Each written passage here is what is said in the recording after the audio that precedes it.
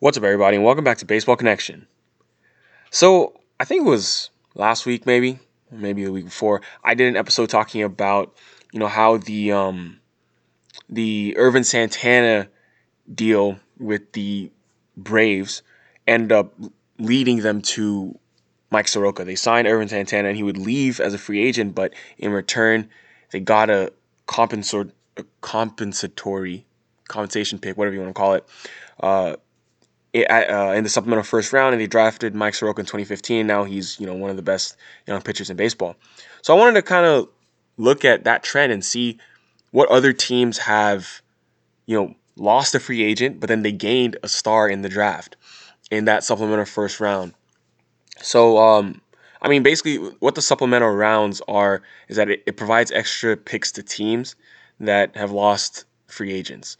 So since 2013, a supplemental selection has been awarded to a club that has lost a free agent that rejected a qualifying offer. And qualifying offer is basically like when someone's about to be a free agent, the team who he had just played for offers them a qualifying offer. It's usually like 17, $18 million. It's usually a pretty competitive offer, but I mean, most players reject that so they can hit the open market. So as long as you offer a player a qualifying offer, and if they reject it, you get a supplemental pick. So pretty much every team that has a free agent that's about to go on the market always does this. They always extend a qualifying offer because they know they'll get that pick, and hopefully they strike gold like the Braves did with Soroka and some of the names I'm about to mention now. So usually these picks are made, right after round one, but before round two of the draft. So these players are still considered first rounders actually. Like when you think about it, they're just like first round supplemental. So yeah, first on this list I mentioned already, Mike Soroka. Don't really need to go into that. He's Atlanta's ace, and he did it as a 21-year-old last year, and finished sixth in NL Cy Young voting. Next on this list is going to be Jack Flaherty. So Jack Flaherty, just like Mike Soroka, was one of the top pitchers in the NL last season. Fourth place on the Cy Young voting, and he registered a 2.75 ERA in 196 and third innings. And the way the Cardinals got him was because of Carlos Beltran. So they got that pick after Carlos Beltran left St. Louis to join the Yankees as a free agent. Beltran had a very successful 2-year stint with the Cardinals. He was an all-star in both seasons with St. Louis and helped them reach the World Series in 2013. But, helping deliver Jack Flaherty to St. Louis may actually turn out to be more important than anything Beltran did for the Cardinals. And that's saying a lot. Next is going to be Aaron Judge.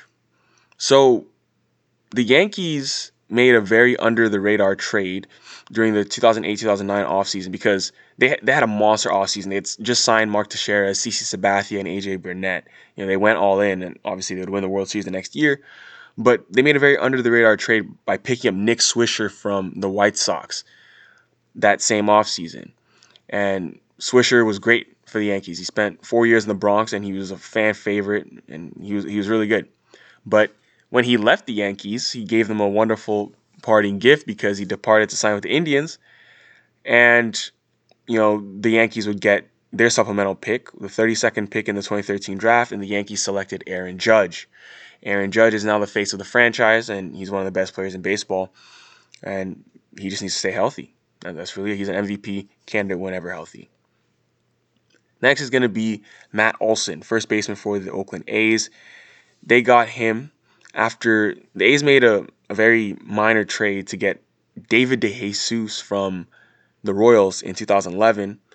DeJesus left Oakland, signed with the Cubs, and he left the A's with the 47th pick in the 2012 draft, and that's how Oakland landed Matt Olson. He's been an absolute stud, one of the best first basemen in the game. He's the best defensive first baseman in baseball. I mean, he gives you Gold Glove defense at first with very impressive raw power. And I mean, this dude missed 34 games with a fractured handmade bone in his right hand, but he still put 5.5 wins above replacement, like 5.4 on Baseball Reference last year. Next on this list is going to be Lance McCullers. And the Astros actually did really well, in the 2012 draft. They took Correa number 1 overall, and they took McCullers 41.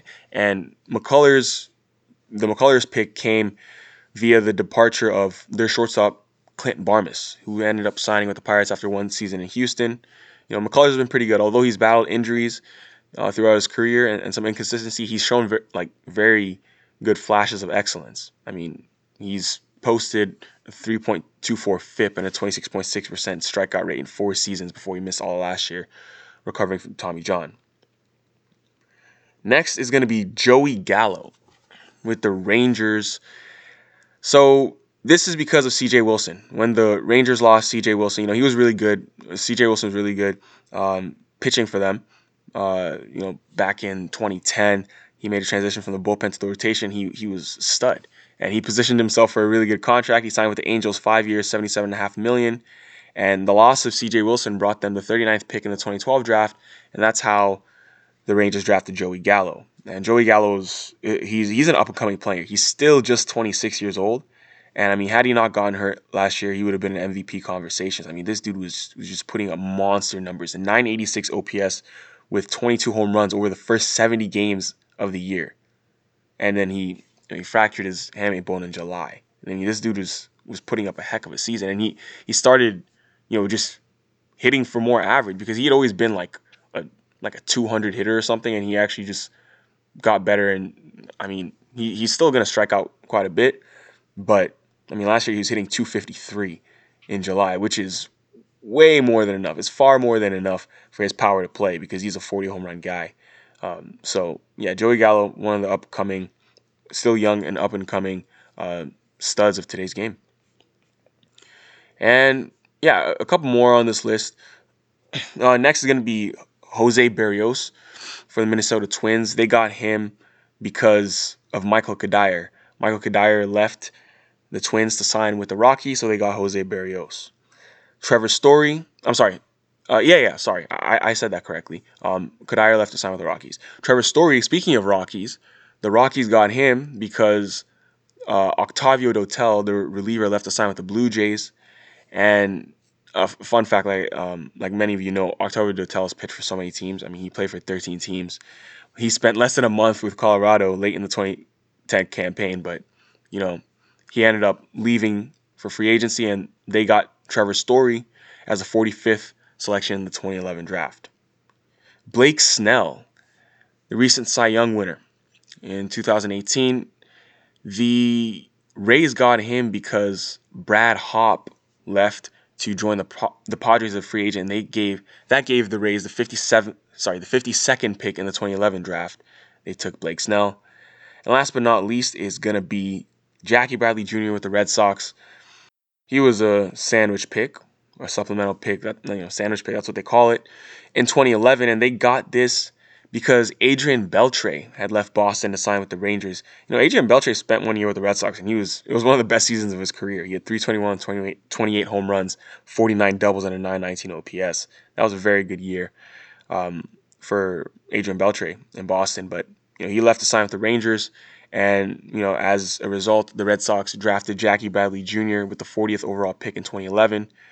I mean, he's never been a consistent offensive threat, but he was an all-star in 2016 because he had a very hot first half. He's a very streaky hitter, but his strong defense has kept him in Boston's starting lineup since 2015. I mean, he was also MVP of the 2018 ALCS, and I mean, he also had some really big hits in the World Series in 2018 where they won it. So that's going to do it. Those are some sandwich picks. And yeah, so next time your team is about to lose a free agent, just think, hey, extend a qualifying offer. We might get another star in our hands, because those picks, between round 1 and 2, in the 40s or something like that, those are still very high level draft picks, and there's a lot of talent remaining there. There are very talented players available, as you've seen in this list. So that's going to do it for today. If you enjoyed this, please share it with someone who'd be interested, and we'll see you next time on Baseball Connection.